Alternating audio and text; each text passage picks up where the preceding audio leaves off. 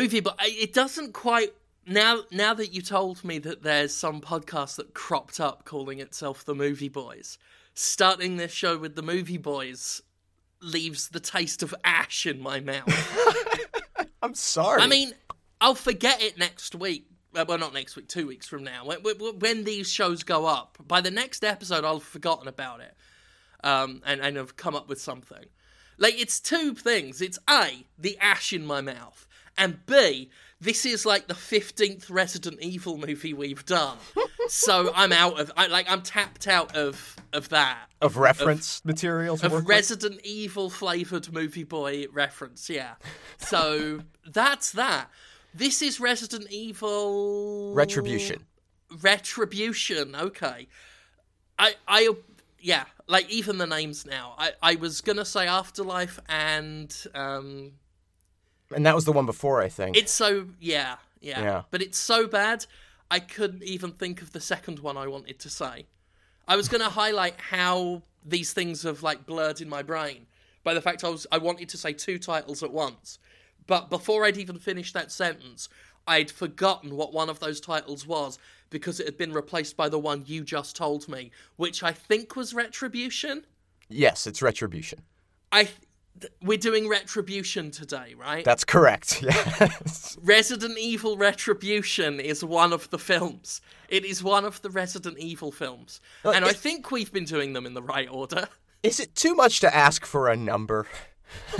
I mean, you kind of see that where they want to avoid doing numbers when they plan for really long sequels, because it looks shameless if you've got a movie called Resident Evil 10. But it really would help us out if you could just, like swallow your pride. You're already doing a Resident Evil movie. What kind of pride have you got left? It's going to be a very small gulp. So swallow that down and just number them for us, because... Every time we do a new Resident Evil, and I could not believe we're not at the last one yet. Like, there's still another one. Yep. We haven't, I think that one's called The Final Chapter. At least that one's sorted. But in order to do a new Resident Evil movie, I keep having to go back through the podcast feed to see what the last Resident Evil one was, and then line that up with the Wikipedia page, yeah. With a Wikipedia page or something like that, or like Google throwing them up in order or something. Like, I need multiple references to know what we're talking about. Now, pretty much all of my experiences, well, not all of them, there have been some highlights throughout our looking at the Resident Evil movies, but largely it's been miserable. This one, I was really pessimistic, bordering on miserable. The very idea of having to watch it filled me with misery. And maybe that's why when it was finished, I didn't feel too bad. I was like, oh, that's okay. Your expectations were subterranean by that point. Yes. And yes. Yeah. And because I think that's really, really interesting. Because, and maybe you don't get struck by, maybe it's just a difference in how we sort of view and enjoy films or whatever, but I legitimately thought that this movie, as I was watching it, was like, oh man, this is the one that's going to piss Jim off more than any of the others.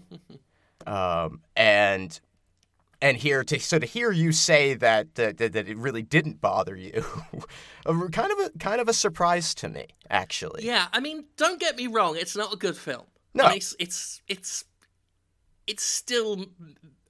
it still has delusions of mediocrity.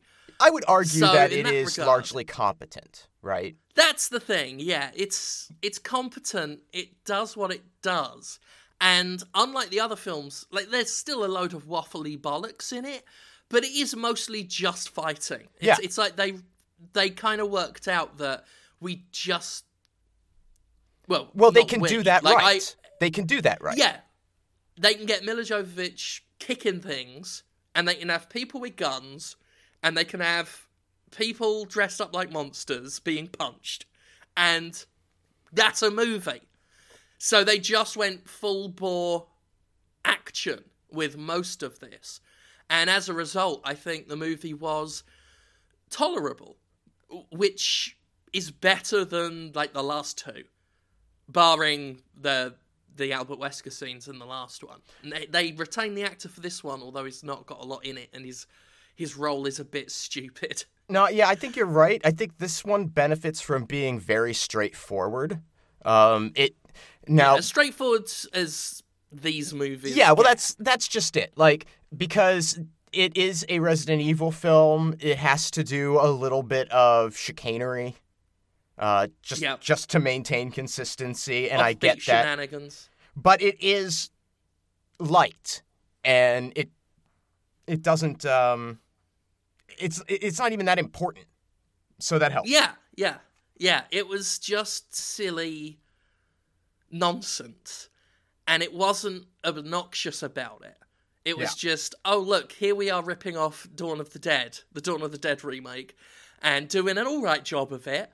And here we are with another wacky Umbrella plot, probably the stupidest one. It's my favorite. It is absolutely. It is. I have such amazing. a love-hate. I have such a hate-on for it. Like, and I mean, I was gonna bring it up when we get to it, but I'm just gonna get it out of the way. Jim, you know how horrid and insulting and painful it is when you work really, really, really hard at something, like and you find it difficult and challenging, but rewarding when you can do it well, and then you watch some schmuck stumble into doing it probably better than you ever have. Sure. I've been there, definitely. We do this other podcast, right? We do another podcast. Yes, we do. And in that podcast, we try to come up with absurd, fucking stupid, evil shenanigans for a corporation to get up to. We do. Yes, we do. And there is nothing that we have come up with, in my view, that is so crystalline perfect as the Umbrella plot in this one. And I hate him for it.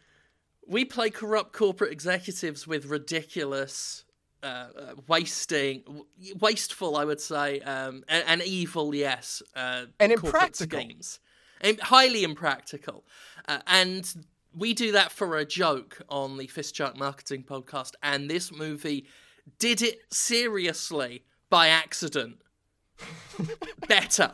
Yeah. That's the important point, is they did it better, because no, we ain't never going to top what they do in this film. We're not going to top the waste of money. The sheer waste of money, coupled with the fact that they're still insisting on it. And the improbable ability to even execute it. Yeah. And the fact that the further down a whole umbrella gets, the deeper it digs as the answer. They're like a Godfrey Ho film, in corporate form. Where in a God Ho film, that the problem is always ninjas, and the answer is always more ninjas. Umbrella is in a unique situation where the problem is just problems, and they decide to plan more problems to solve them.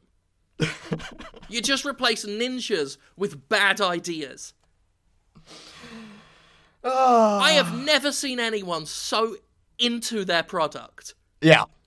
I mean, that's what it comes down to. It's at the point where you fucked up so bad you can't run a business anymore because you've killed every customer in the world.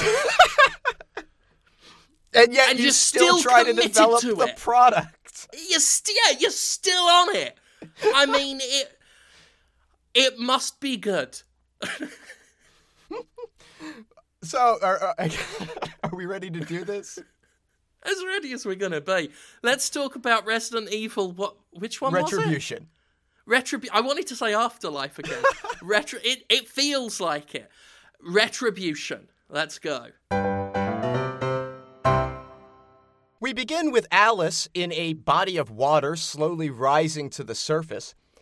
And when she gets there, we realize that this is a scene being played in reverse as she flies out and onto a tanker ship where Umbrella forces, including Jill Valentine, are attacking the survivors of the last film, sort of bringing us right back to the moment it ended. Fun fact, though, the credit sequence that's playing while all this bullshit's going on, they list the cast, but they only name the characters being played that are from the video games.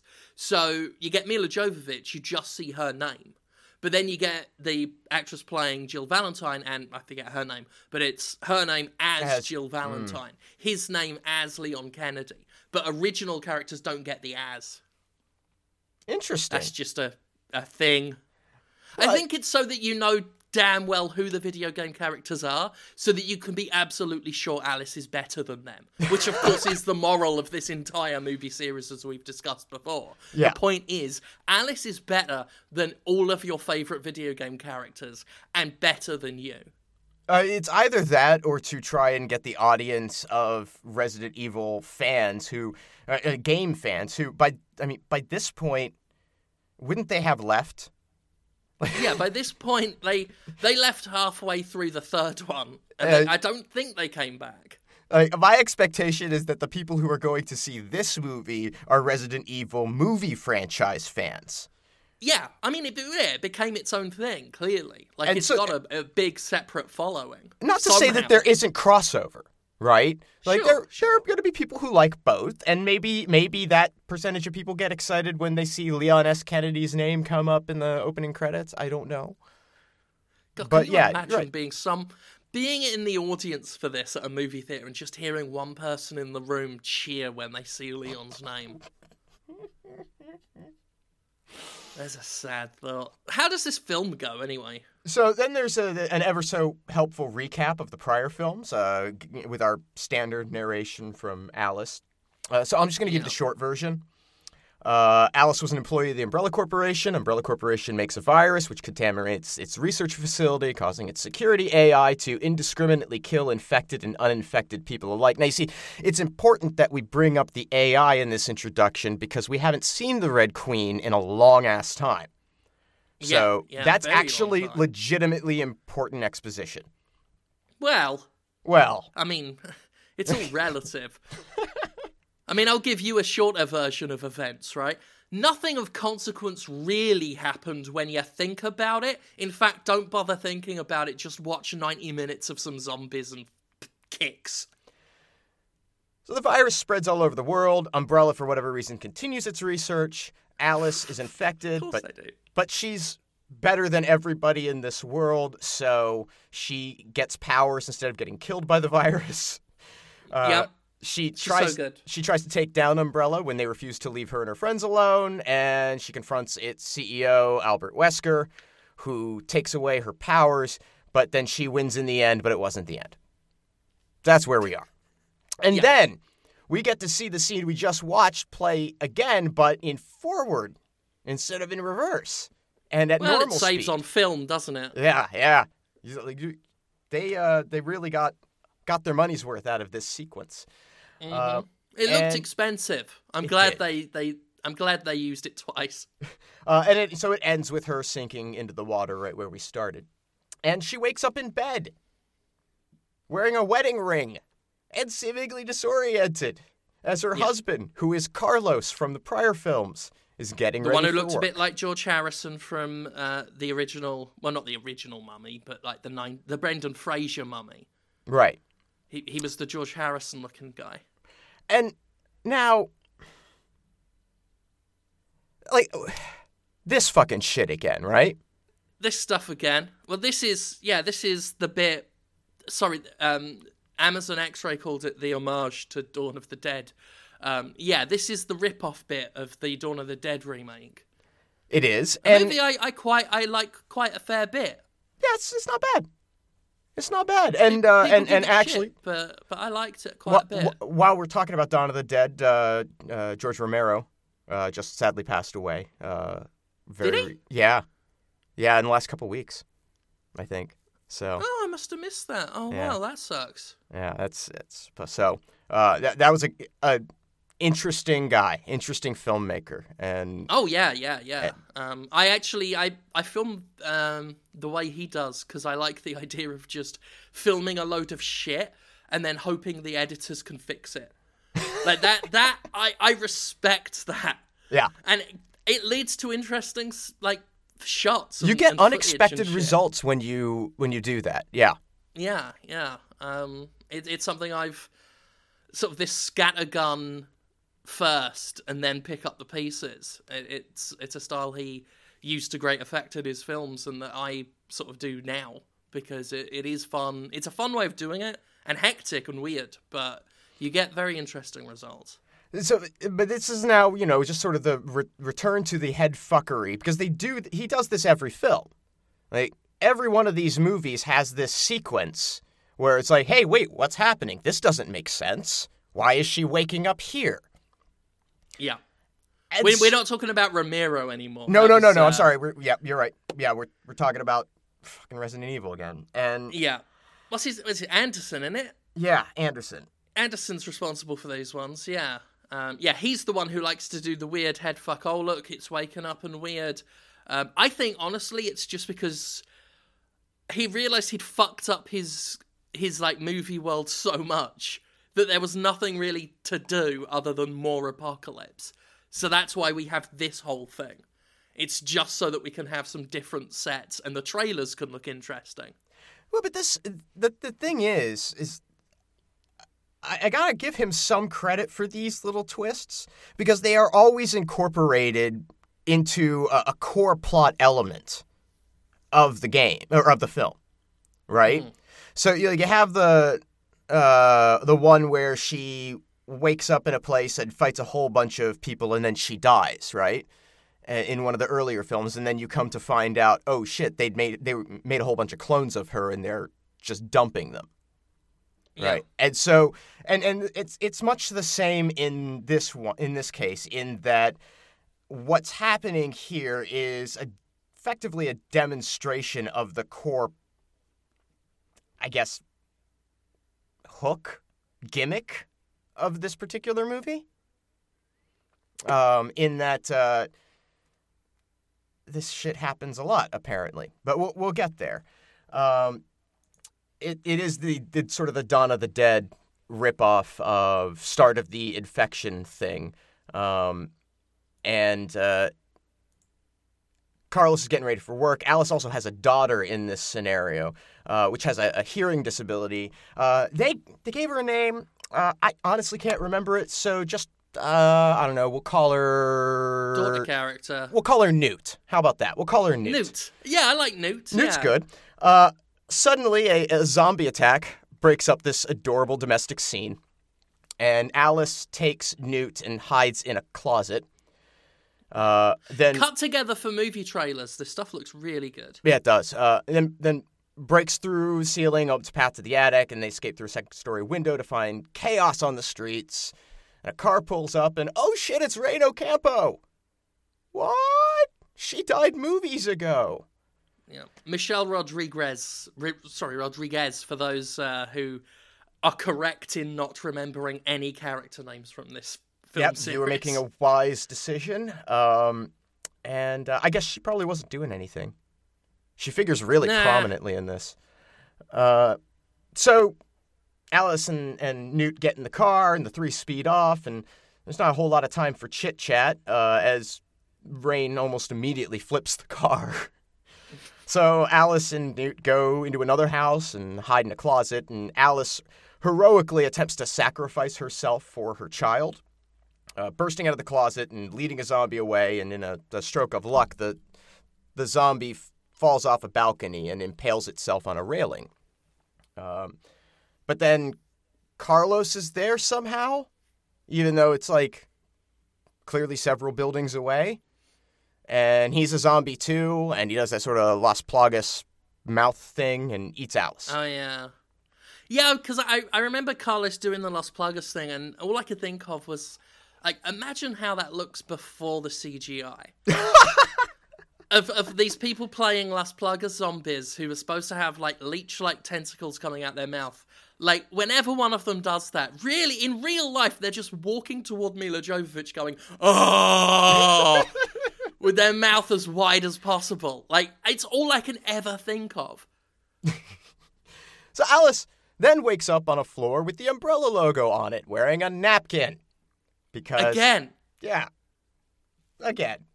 A computery display tells us that she's there for an interrogation, and it eventually comes as a question from Jill Valentine, which is, why did you turn against Umbrella? Alice responds with her own questions, but they're answered with screechy noises that irritate her. And then I thought that was just the whole film. We're given an impression that time has passed, and then there's another question, who do you work for? And again, Alice just, you look, do a little quid pro quo. Just answer a question for them, and maybe they'll answer one in response. They won't. But she gets more screechy noises. Yeah, one of the things that no one ever learns in this movie, in any of them, is that there's about 50 humans left. Let's just get along. Let's just sort it out. So more time passes, and then more screechy noises, and then... Who do you work for, she asks. Like, there's 50 humans left. Like, and how would they not know them in 10 minutes. How would they not know? This AI that is informing Jill Valentine's awareness. How would Umbrella not know that there's like 50 people left? The movie needs to happen, I guess. I guess that's the reason. So someone hacks the computer all of a sudden, and it announces that the security system is disabled and opens the cell door and gives Alice some clothes. So, thanks. Appreciate that. When the system comes back online, so does Jill. So she's all robot-controlled, I guess. Yeah, she's got the red thing. Got that red gem on her chest. Like in Resident Evil 4. Yeah. And she observes that Alice is now outside of her cell, so she activates the laser grid, the iconic... Yes, the world-famous laser grid. We all cheered when we saw it come back. And Alice flees Just cook the floor at once. Like, all the floor and walls and everything. If you can put lasers in there, you can just have a setting to where it's a giant corridor oven. And just cook her in there. And really... If you're investing in a laser grid already, put one at each end of the hallway. Exactly. Yeah, one at each end. That's small holes, really small holes, and then just squash them together. But no, it's one at one side, so you get to run out the open door at the other end. Which she does, and it exits into an intersection in Tokyo. Crazy! What? You've got to be fucking kidding me. I thought we were in Middle America. Now, it's completely empty. There's no people there. Alice arms herself with a bike chain and then uses that to open a police cruiser's window and get a pistol. She didn't even try the door, if I remember. Nope, she just went right She didn't even try. Yeah. Nope. Petty vandal, a thug. The computer then announces Tokyo system initialized, and it starts raining. Oh no, it's like a simulation, isn't it? It is like a simulation, and people start populating the intersection. And one of them turns out to be a zombie. And it looks all clones. It looks just the one who does it. She looks just like the one that started the Tokyo outbreak, like a movie or two ago that we were shown. Oh, Jesus, wow. Fucking dog food. And so an outbreak starts, and Alice starts running, and she flees into another open hallway. But she's got to do fighting first. Yeah. So she fights a whole group of zombies. Highlights include kicking an ejected clip into the face of an oncoming zombie, and there's a bunch of backflips, so that's fun. Yeah, she's using the bike chain at one point, like smacking him with the padlock. Yep. Also, lots of blood going everywhere, but not really on the walls until the last shot where the blood is suddenly all there on the walls when it wasn't before. So there's one. Also, the K-pop zombie, I saw this one on X-Ray, sort of disappears and comes back whenever is convenient for the scene. In some parts of the fight, she's just not there, the one dressed up like a K-pop star. Yeah, or a J-pop star, rather, sorry. That sequence was not particularly well edited. I don't know how they did that. Then Ada Wong sneaks up on Alice. Oh wait, I've got another fact about that. I've jumped a whole lot ahead too. Go ahead. I'm sorry. I've got a fact about Ada Wong. I'll save it. All right, you'll save it. So she overcomes this small horde, and another door opens. So I mean, like, Why is that door opening? Oh, right, that's right. Someone's hacked this thing. So that's someone's helping her from the outside. And she runs through it ahead of a much larger horde that's chasing her. And she finds an empty room that's only empty because all of the desks are impractically stored in the floor. And they all rise up from the floor, and they're full of dead people. But there's no time to question that. Because this is what people didn't see. This is what people didn't see when they voted for Wesker saying he's going to run America like a business. They didn't fucking see this shit. Spoiler, Wesker is literally president by the end. I'm not even joking. He's president by the end of this film. Of about 50 people. There's also a gun rack to peruse, and Alice... But Alice really needs a combat knife. That's her first go-to. She goes straight for the knife before any of the other stuff, yeah. And you know, some people in the audience clapped because they remember knives from Resident Evil. Oh, she's gonna do a knife run. Yay! Then Ada Wong sneaks up on Alice, and they have this little standoff. I've got a fact about Ada Wong. Yeah, oh, please. Tell me about Ada Wong. Original voice actress. Yes. Original voice actress from the video games. Dubbing the live-action performer. Who... I looked her up, and I want to say she was in something else I'd seen, but maybe she wasn't. Who knows? I don't remember. Not important. Resident Evil as a movie series is like this thick, viscous gruel that just blends into the rest of the movie industry. So you could have seen anyone in any of these films in a dozen places and you wouldn't know. Mm-hmm. So Wong says that neither she nor Wesker still work for Umbrella. Wesker's got a much better gig now. He totally divested himself of all of his holdings in Umbrella before he took this new job. And Wesker appears on whatever monitors in the room Alice doesn't break because she hates Wesker. And he indicates that he chooses a really big one that's too high up for her to kick. He indicates that he and Wong are Alice's only chance to escape wherever she is. And it turns out that where she is in the Prime Umbrella testing facility. And Tokyo? Well, that was just a very thorough simulation consisting of a few blocks of city under a 300-foot ceiling with weather controls. The purpose of this facility? Simple, according to Wesker. Very, very simple. Now sit back. It was to create outbreak simulations for cities around the world. It's not just this one Tokyo environment, which were then used as marketing materials for the mortal enemies of the hypothetical victims of the outbreaks to create a biological arms race. Did you get all that, listeners? The simulations were commercials.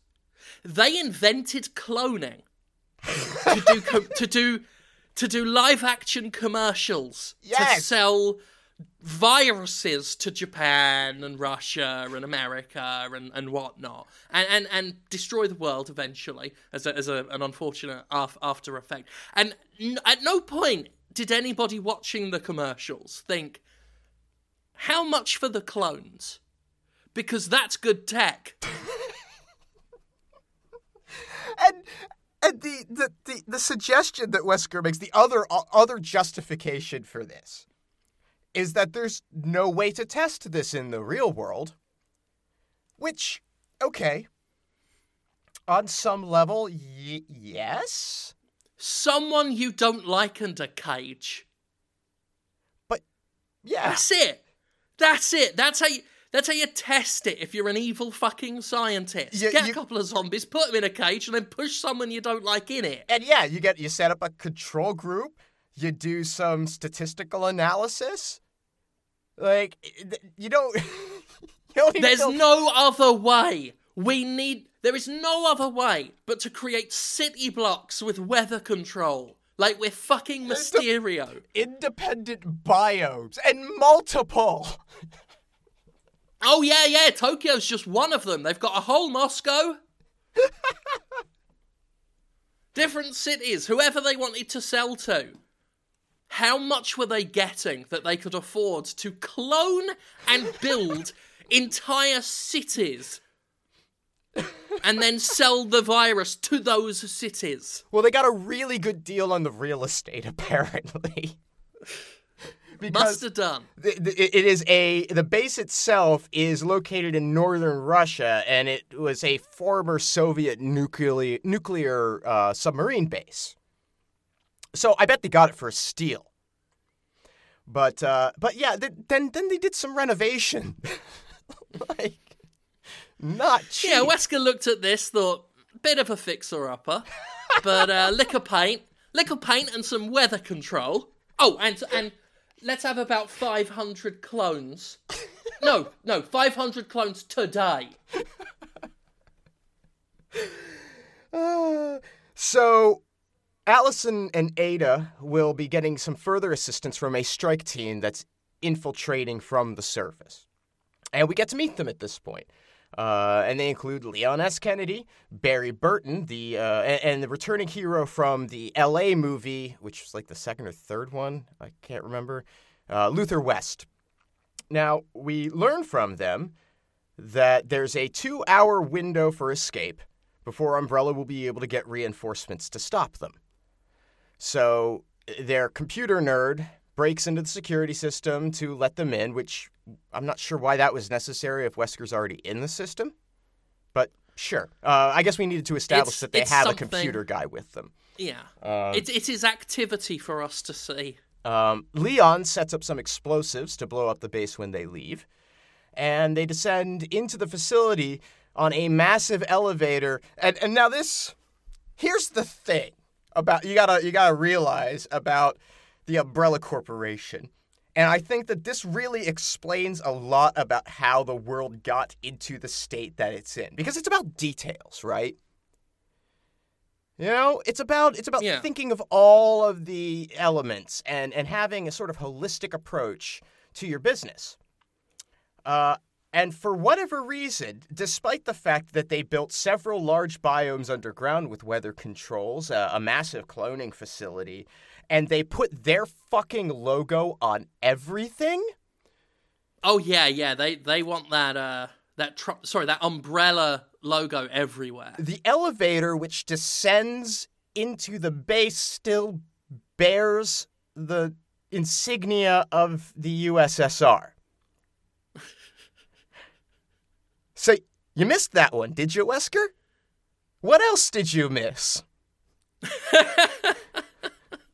I like to imagine every day Wesker used that elevator and saw that USSR thing and just thought, like, every day he thought, I've got to get to that. I've got to get to that. By the time he's in the break room with his coffee, he's forgotten again. It's not until it's not until home time. He's going back up to get to his car and it's like, fuck. Tomorrow I will order the repaint. Back in the control room, Wesker drops one little further nugget on Alice, letting her know that Jill Valentine is hunting them down with Umbrella security forces, as the Red Queen is now. I guess the Red Queen became CEO when Wesker left. Why not? The Red Queen's controlling Umbrella and has decided to kill everyone on Earth. Yeah. So he gives Alice a route to follow, moving through New York to the suburban area where they will... there's a Times Square, New York biome, obviously. Mm-hmm. Of course. That's in addition to the suburban America one. Right. We need different... Basically, multiple cities per country. Well, and it's worth it in the end. The suburban thing is just so completely, totally fucking extraneous. Why would you ever unleash that weapon in a place that lacks the population density of an urban center? Because you've got to spend money to make money. Like this is why I'm a successful businessman, right? You got to spend money to make money. If you've got money, spend it on anything. It doesn't matter what it is. Like, don't have a plan. Just like if you want to build a fake suburban area and fill it with clones. Do it.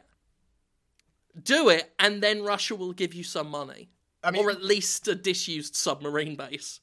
Really, I mean, when it comes right down to it, you gotta find a way to get your Dawn of the Dead ripoff in. Yes. Yeah, that's what it comes down to. So they're going to move through New York to the suburban area where they'll meet up with the strike team, and then they're going to head to the submarine pens by way of Moscow. And then the Red Queen kicks Wesker out of the system and threatens Alice. So, we get to see the bad guy. And boy, this is more like an old crappy video game than Resident Evil. So, I mean, at least it feels like a video game. Maybe not Resident Evil. In the original scene, the Red Queen was going to delegate this to her CFO, which was a refurbished MacBook. It's just something an Umbrella employee had lying around, and they thought that'll do a good job. The runner-up was a squirrel. So the strike team gets into the facility and starts taking out security patrols as they go along. The Red Queen observes them also, so she sends some people to go deal with them. In the New York environment, the Red Queen unleashes a pair of Axemen on Alice and Ada.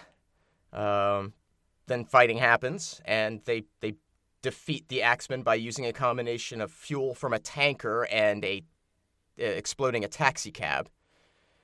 Blow up the big men with the axe. Yeah. And in response, the Red Queen sends Jill Valentine to deal with them while turning her attention to the strike team, which are now in the Moscow environment. And she sends them a bunch of, and it is stated, Las Plagas undead to deal with. It's worth noting, while we have seen the Las Plagas thing in, like the mouth thing in these movies, I don't believe it has ever been explained that this is technically different from the T-virus. Yeah. I don't think the movie cared. I don't think the movie cared about explaining it. But it is one of those things... Also, I don't think it knows what the Las Plagas is. Oh, yeah, no, it does. It does. Well, they're not undead. They seem to... Their idea of the Las Plagas is they are still zombies, but they can use guns, so we can have a shooting sequence. Yeah. While the Las Plagas are more of an invasion of the body, it's an entirely different thing. Right. But of course, I think the movie just wants to keep it simple, so it's like, no, they're all zombies, but these ones get guns. And they're called Las Plagas because they've got guns. I think that's what happened, is they just... I don't even know how related to the tentacle thing the name Las Plagas is in this movie universe. I don't know quite how related that is. Well, I really think it comes down to guns. Well, they do tie it back a bit at the end. But it's so... Because there's never any sort of explanation that these things are somehow different, other than they have a name. And it could have just been thrown in just to keep the fans happy. Yeah. Those three that still stuck with it. So, Alice and Ada hit the suburban environment, but the strike team is late because they're dealing with the Las Plagas.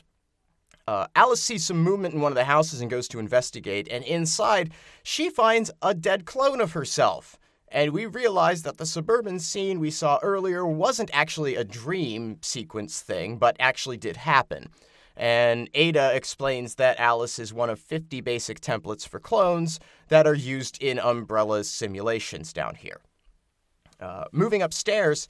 Only 50. I admire the restraint of Umbrella there. Moving upstairs, Alice finds Newt, who understandably mistakes her for her mother because they're clones. And then we cut back to Moscow, where things aren't looking so hot for the strike team. They're pinned down in a shop in Red Square, and their hacker guy tries to find them a way out. So they're still struggling, lots of fighting. Alice sort of examines the suburban house, seeing that they're, here in this version of her, she was apparently married to Carlos, and realizes that while she knows that this is all a corporation's insane test, Newt wouldn't get that. Probably wouldn't even be able to comprehend the reality. So she decides she's going to take this child with her. going outside, they are met by clones of Carlos, Reno Campo, and James One Shade, who's the commander from the first Resident Evil film. The one who got all chopped up and gridded by the lasers, right? Yep, that's the one. Gunfighting happens. Realizing that they're trapped, Ada gives Alice a pair of glasses, which she says will give them a route out, and also provides her hook shot and some cover for Alice and Newt to escape. Alice gets wounded somewhere along the way, and Ada manages to survive a multi-projectile rocket launcher. So, that's good for her. Well, she shot a thing. She shot the floor. Yeah, she shot out the floor and she hit shot underneath the floor. explosion. Yeah, like you... Because explosions don't travel down, you see. Floorboards are the ultimate enemy of the explosion. In nature... Right. In nature, the natural predator of the explosion is the floorboard. So if you hide under there... The explosion ain't going to come. It's going to just look at the floorboards and think, I want no fucking part of that. I'll blow up the rest of the house, as we see. I'll in a fiery conflagration, I will destroy this entire block. But anything below sea level, no. It's dark down there. I don't know why she went down there. It's spooky. I'm an explosion. I'm not going down there. Someone tell Wes. This sort of MIRV style, multi-explosive conveyance missile that they fire, and I could have brought this up with the Axemen earlier because this is another one of the examples. I wish the X-Men were in this. Where it's, there is the sort of giveaway that, oh yeah, that's right, this film was shot for 3D.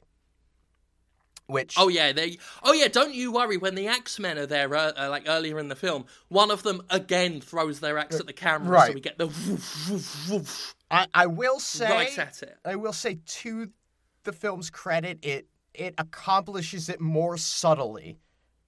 Oh, it's way less obnoxious in this one than the last one. Yeah. Way less. And you can still see how it's all there and how it would all look in 3D. I didn't watch it in 3D, but I can absolutely see how it would work.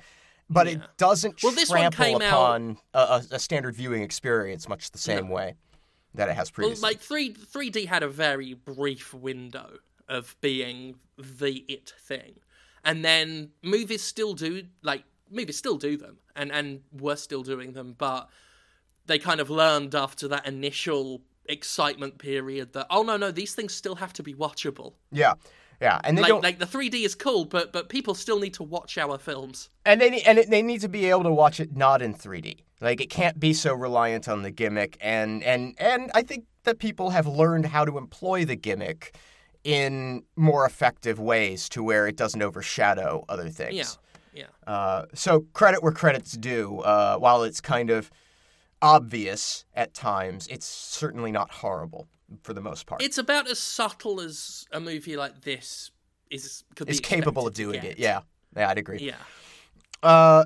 So the strike team is still fighting the Las Plagas in Moscow, and their hacker maps a route for them. So really, we just get from them lots of shooting. And I mention this just so you know that the film hasn't forgotten about them. They're in it a lot. It's just all they're doing is shooting at zombies. Most of their film is shooting with zombies. Alice and Newt go to a subway station where they meet another Rain clone who seems nice. So Alice immediately gives her a deadly weapon and leaves Newt with her. Sure. Yeah. The strike team is following their route when the hacker is eaten by a licker. Just chomps him right down. And I will say, the CGI in this one, due to a combination of the licker having a lot of craggy detail in it, which always looks better in CGI than anything that's smoother, and also it being quite dark, and also the movie having caught up with technology a bit, the CGI licker in this one, not too bad. No. Not too shabby at all. In fact, I would be willing to say that it's good enough that I could have presumed that some practical on top, or some CGI on top of light practical was achieved for some of it. It is absolutely 100% CGI, but they did a very good job for them. Yeah. This ain't Avatar. The lighting and everything helps. Yep. It's not it's not top tier CGI, but it's certainly better than what this movie's done before, and it's actually somewhat decent. Yeah. That's okay. Also, this movie is the first one in the series not to have any of the Cerberuses in it, or the Cerberi, the zombie dogs.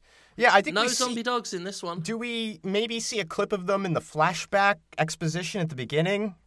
I think, maybe. I don't know, but I know that this film. All I know for sure is this film doesn't have. Which is unfortunate because that's the thing that they always did well, I thought, or at least relatively well. They used to slap some fake blood on a dog, offal on a dog, and it looked quite spooky. No time for that now. We've got to fight gun zombies in Russia. So as the group, which now for our purposes consists, I mean, it only for in terms of importance to the plot, it only ever consisted of these people, but now it's literally down to just them. Leon, Barry, and Luther are all that remains of the strike team. And they're facing down the liquor when it's struck by a Rolls-Royce Phantom driven by Alice. Which, if you're going to pick a car to run over a giant monster, okay. Well, it's Alice. She deserves nothing. Nothing but the finest. Nothing but the finest. Do you think she was really going to drive around in that shitty police car from earlier? Oh, no, she was just going to smash the window. And she certainly wasn't going to drive around in a Hummer like the chase scene that they're about to reference from the games. That's silly. She's all style. She's better than video game characters. Video game characters can have a Hummer. This is Alice. She gets a Royce. So everybody in the car... there's some catch up on who's alive and who's dead and who's probably alive, even if you think they might be dead, when more zombies begin chasing them on motorcycles, or Las Plagas. Thank God. And gunfighting happens. They drive through an exploding van. That's kind of a cool effect. I bet that actually looks pretty cool in 3D. The liquor also joins the pursuit. And they drive into the subway tunnels to try to escape it, and to reunite with Newton, the Rain Clone, who are already down there. So they do that and use Ada's glasses to find them a path to the submarine pens and ultimately freedom. And it is like the most convenient route ever. Like, it's very direct. It's like, oh, we just go to this tunnel and follow it for a little bit and we're there. Nothing else in these movies has ever been so direct as this. Again, part of the reason why I found this one the most tolerable. Everything's just that little bit more straightforward. Unfortunately, the Red Queen shuts off the power and sends something else to attack them. Oh, that fucking wanker. With 9 minutes left, and at this elevator, unable to lift it up. Leon still doesn't seem all that concerned because he has a backup plan centered around the explosives that he'd planted outside. But before he can explain this plan of his, a liquor shows up, attacks Barry, kills the Rain Clone, and runs off with Newt. So Alice resolves to go after her against Leon's strong objections. Luther decides he's going to tag along with Alice, but then he gets suddenly shot as Umbrella security led by Jill arrive on the scene. It's a real, sudden action thing. So Alice goes it alone, while the remaining strike team holds position at the elevator. And after a very long walk down a hallway where we're reminded that Alice is injured and that she's very serious about looking for this little girl because she gets all dramatic at finding her backpack, This whole sequence, by the way, she's just being Ellen Ripley. Yep. Well, yes, that's okay. I mean, calling that character Newt is that's pertinent. And that's why I really thought that this would be the breaking point for you. Because I know how much you love Aliens. I do love Aliens. And to see this so, I mean, just utterly shameless in its outright theft. I think, honestly, it's just the fact that the movie demonstrates that it does know what good movies look like. And that is enough to impress me at this stage of the Resident Evil series of motion pictures. It's like, okay, so they've ripped off Dawn of the Dead here, they've ripped off Aliens here. It's like they've seen other films and they're just doing them. And then adding in, like, gunfights and kicking. Okay, that's better than what they've been doing. It's better than when they try and, like, be original and have ideas.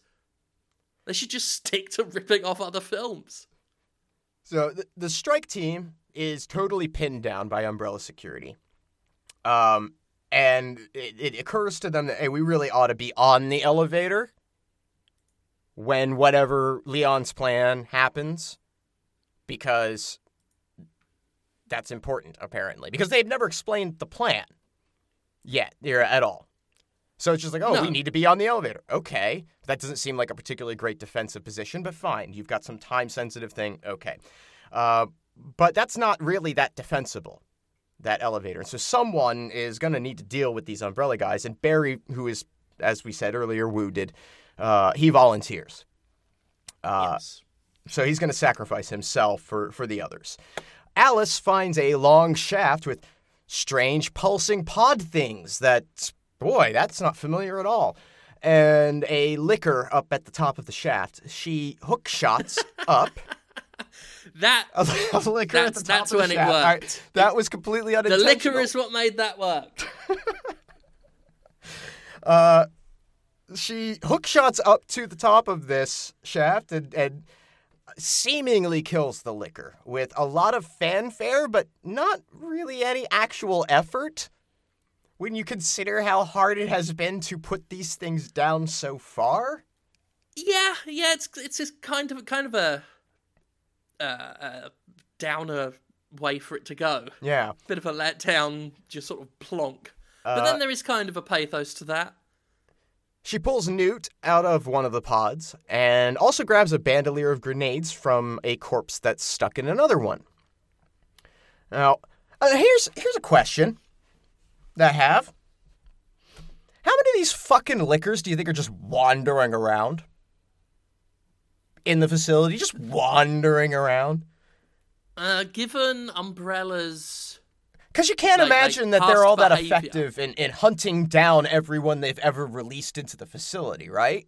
No, they don't seem very effective at all, to be honest. Like, they get some kills in, but they don't really do... Because it's an Umbrella product, they don't really do too much before they go down. But I'm willing to bet there's about 200 liquors per simulation. And maybe for all... And most of them don't do anything. Yeah. They're just wasting money. I mean, yeah, and maybe for all practical purposes, when you consider what the Red Queen's stated goal is, or the goal that we're told that she has of killing everybody on Earth, maybe it doesn't matter then that they're running around. Maybe. Like it's a GLaDOS situation where they're just letting the thing go to rot because who fucking cares?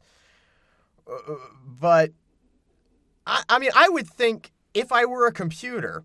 An AI, and this is premised on an AI that's finding the most efficient solution to the problem. Or it should be, right? Wouldn't having all of these things running around kind of run counter to your being able to control the environment? I know I'm overthinking this. Yeah, like that's... Sometimes I don't know how to react because...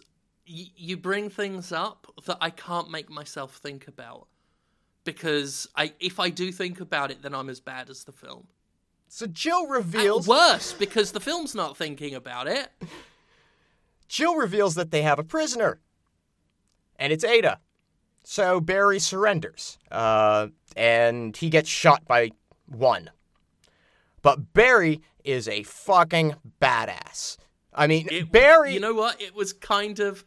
It was very stupid, and the guy they've got playing Barry just doesn't work. But that's part of what makes this whole scene sort of glorious. Yeah. It is really, and it's well shot for what it's cheese all the way through. Absolutely, yeah. And it's so cigar in mouth. Yep. Comes marching out, there stands, and he points his gun and he gets shot by one and his gun flies up in the air and he falls to the ground. And then he sits up, grabs the gun in the air, and it's the Magnum. He pulls out the Magnum, and they make a big point of showing the Magnum. Catches that and just puts a couple of rounds into one and then gets shredded. And it's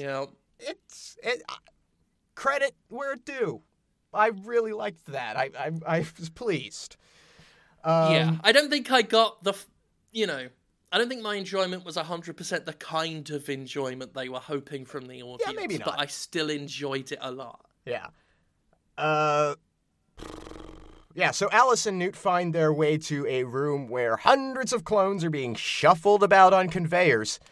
And Newt realizes that maybe Alice isn't her mother after all. Right about the same time the liquor comes back for more. So that's why it went down so easy. It didn't actually go down. So Alice arms and drops the grenades, luring the liquor to their position and telling Newt that, well, I'm your mommy now. It's like, oh yeah, that's comforting. Yeah, honestly, that came off more creepy than anything else. When she was like, are you my mommy? And she's like, I am now. I look just like her, and here are all these other ones that look just like her. And she uses... Saying I am now, just say yeah. Just You're right. Say yes, for all intents and purposes. It's the now. If I were to guess where she went wrong, it's the suffix of now. Firing the hook shot, she escapes the liquor, and the grenades detonate and kill it down there. So it's dealt with. Yay. Leon's bombs go off, causing the facility to flood. And this was his plan. The resulting pressure pushes the elevator carrying Leon and Luther most of the way to the surface. Alice and Newt then join them shortly thereafter, kind of uneventfully. I mean, I think we're supposed to be all like, oh my god, but whatever. They just sort of come out of a vent.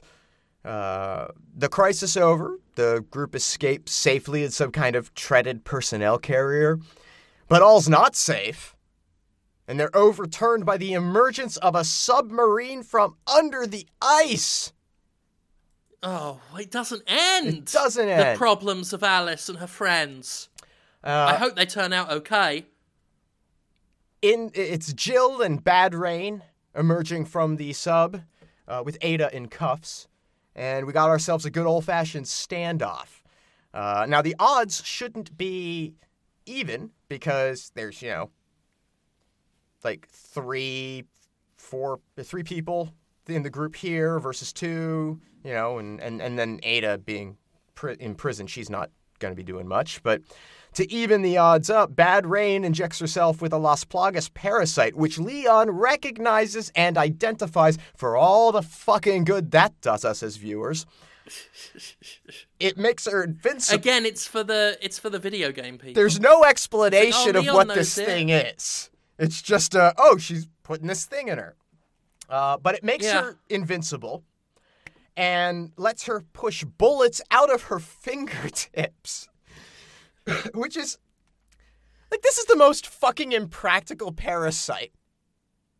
Why wouldn't it just push them out through the holes that they made going in, like everything else that does this shit? It's no less badass. This is just stupid. And this is what I was thinking when I saw it. It would have been cooler if she'd have shot the bullets back out through her fingers. Sure. That's a cool visual. I'd have accepted and that's that. Cool enough that the impracticality of it doesn't really come up because you're like, oh, she's shooting finger guns. That's cool. The fact that they do just sort of flop out of her hands onto the floor.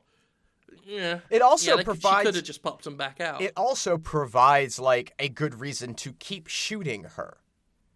Yes. Because seemingly this will slow her down to some extent as she, has to push the bullets out of herself.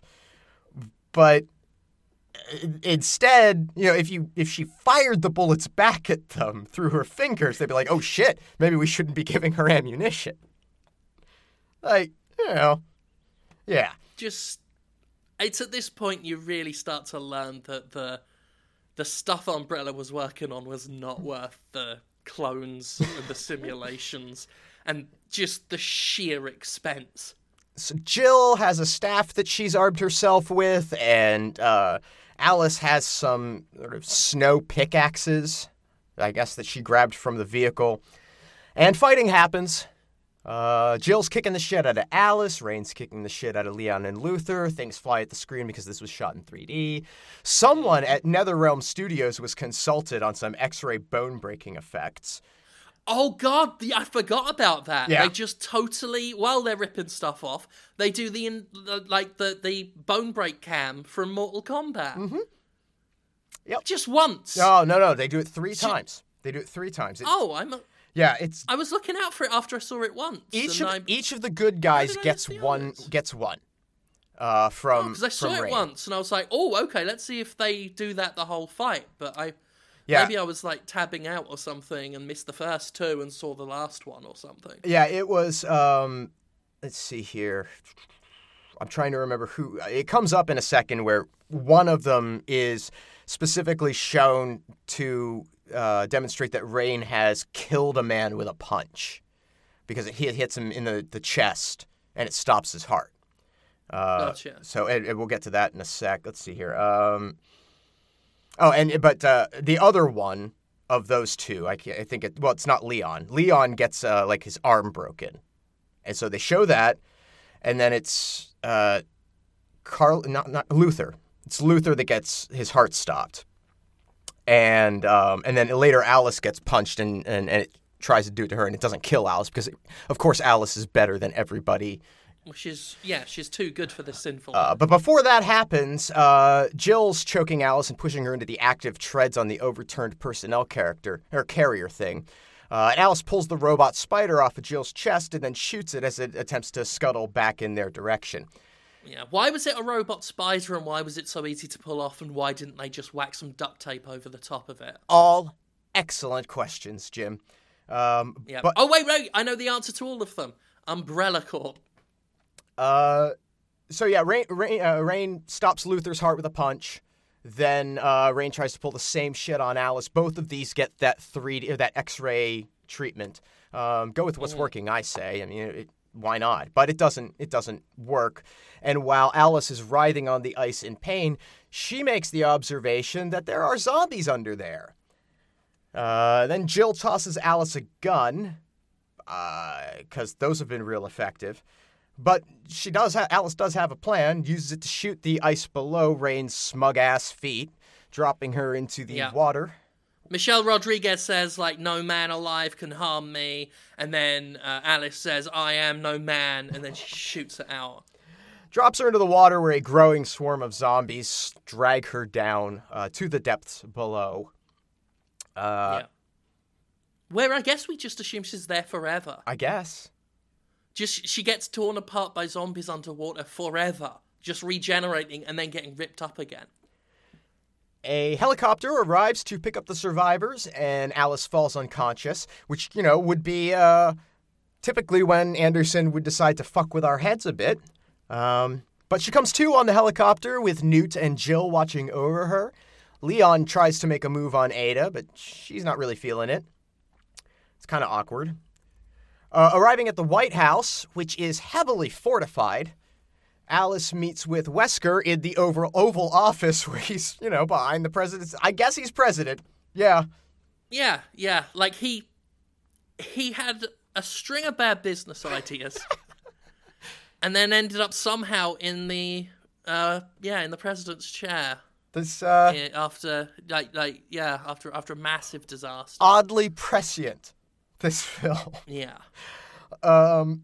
He does his zip around speedy move to surprise Alice with an injection of the T-virus, and then explains that he's restoring her supernatural powers because she's the weapon he plans to use to save the human race, which now consists entirely of the people in this bunker. Yeah. As the heroes and Wesker look out from the top of the building, there is a completely fucked Washington filled with zombies and a lot of flying monster things. Yeah, a lot of flying things that just, again, speak so highly of the ego of Umbrella that they are basically flying Umbrella logos. Their wings fanning out red with the Umbrella sort of webbing. They're flying Umbrella logos. And that's how it ends. Yeah, isn't it? one Like, flies. an Umbrella logo flies at the camera. Roll credits. That's Resident Evil Retribution for you. Yeah, like, as you can see, like, nothing really happened, but we'll get to that in a moment, I guess. So, Conrad, did you like Resident Evil? What one was it? Retribution. Retribution or not? Yes, it's fine. Like, inoffensive, competently made, consistent. That's tolerable. This fits well within the rest of the films. I guess when you go off in a whole bunch of batshit crazy locations throughout the course of a 7-movie run, you get a lot more leeway. It's a solid Resident Evil movie. It's probably better than most just by virtue of how little plot and dialogue and character interaction there is. It keeps things moving at a decent clip. It's buoyed along consistently. Again, consistency is the word.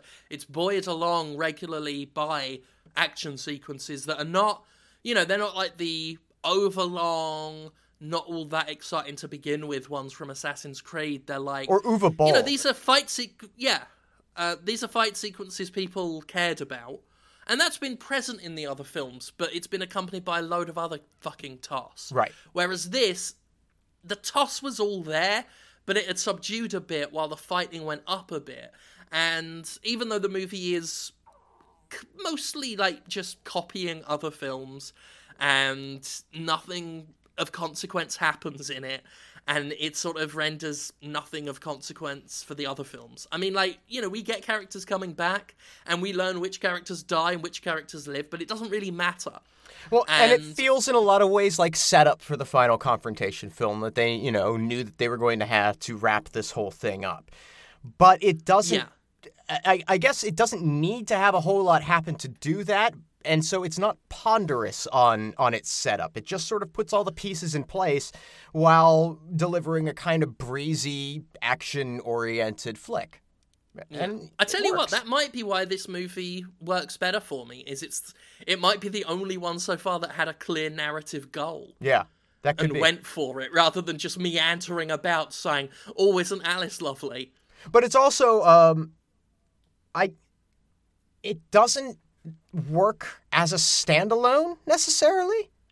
I think you have to have some investment in the series. I think they might have liked for it to have been a standalone. Yes, that's the thing. I think they were trying to press the reset button on it, but it's so mired in its own lore that it would probably not. It's not like I care about the characters or have retained enough knowledge of the prior films that I'm into the story. But I think not having even a single clue who anyone was would have made me hate the film more. Right. It would have just made me anxious and upset. Well, because it would be very clear to the viewing audience that I'm supposed to recognize this person. And I don't. Yes. I don't know who. I have no... Yeah, so that would be a real problem to try and view from that perspective. But as a part of this series, it very easily could be the best film as a film in that series, I guess is the way to look at it. Yeah, I mean, as something that doesn't, distress me to watch, it's better than the others. It's low in its aspiration. It has, which is not to say that it's not ambitious, because it has all of these sort of big location firefights. And those are, It's ambitious in action film terms. Right. It's not got lofty goals or anything. It's just lots of explosions, lots of slick fighting, lots of, things being driven, stuff being shot, monsters happening. And yeah, it does that okay. So I guess I guess the unfortunate thing about this movie is that I would almost like to tell somebody, yeah, this ain't bad. You could watch this. This is kind of entertaining. But I know that I then have to tell them, but you have to watch these 4 fucking other movies first. It's not worth it. Yeah. It's not worth sitting through everything else just to watch this one and tolerate it when you can watch just like a lot of other tolerable B movies. Or even good like, zombie movies. Yeah, you just find any sort of zombie movie, action movie, monster movie. There are so many better examples that I could almost guarantee you've not seen all of them before you would get to a point where you'd need to see this thing. Yep, that's pretty much it. I think that's it. Yeah, it's the best of a bad lot, but it's just not worth getting to. That would be my final assessment. Yep, I agree. Well, so what are we doing okay. next time, Jim? Well then. We didn't discuss this beforehand. We didn't discuss this beforehand, but oh god, that stupid siren's going off again. Now my dog's going to mimic it. It's the saddest sound in the world. Anyway, I have an idea. Oh, you had an idea? I have an idea. Okay, because I made a tentative selection while you were giving some of the summary, but if you've got an idea, I'll hear it. Well, I was thinking maybe it might be time to do Tron. Huh. Yeah. Yes, let's do Tron. All right. Very cool. That's far better than Blood Rain 2. You've dodged a bullet for both of us. Well, temporarily. Yeah. It's a stay of execution. But Tron's a very nice idea. All right. Yes, I'm very much into seeing Tron. So let's do Tron for the next episode of the Spin-Off Doctors, aka the Movie Boys. It was our name first. And that's that. Thank you, Conrad, for being with us here today. Always a pleasure, Jim. Oh, it is. It's such a pleasurable time that we have when we talk about our bad zombie films. And you can follow Conrad on Twitter at Conrad Zimmerman. You can, what else can you do? You can listen to the podcast we mentioned earlier, Fist Shark Marketing. That's fistshark.com, or you can look it up on iTunes. And I think that's about it.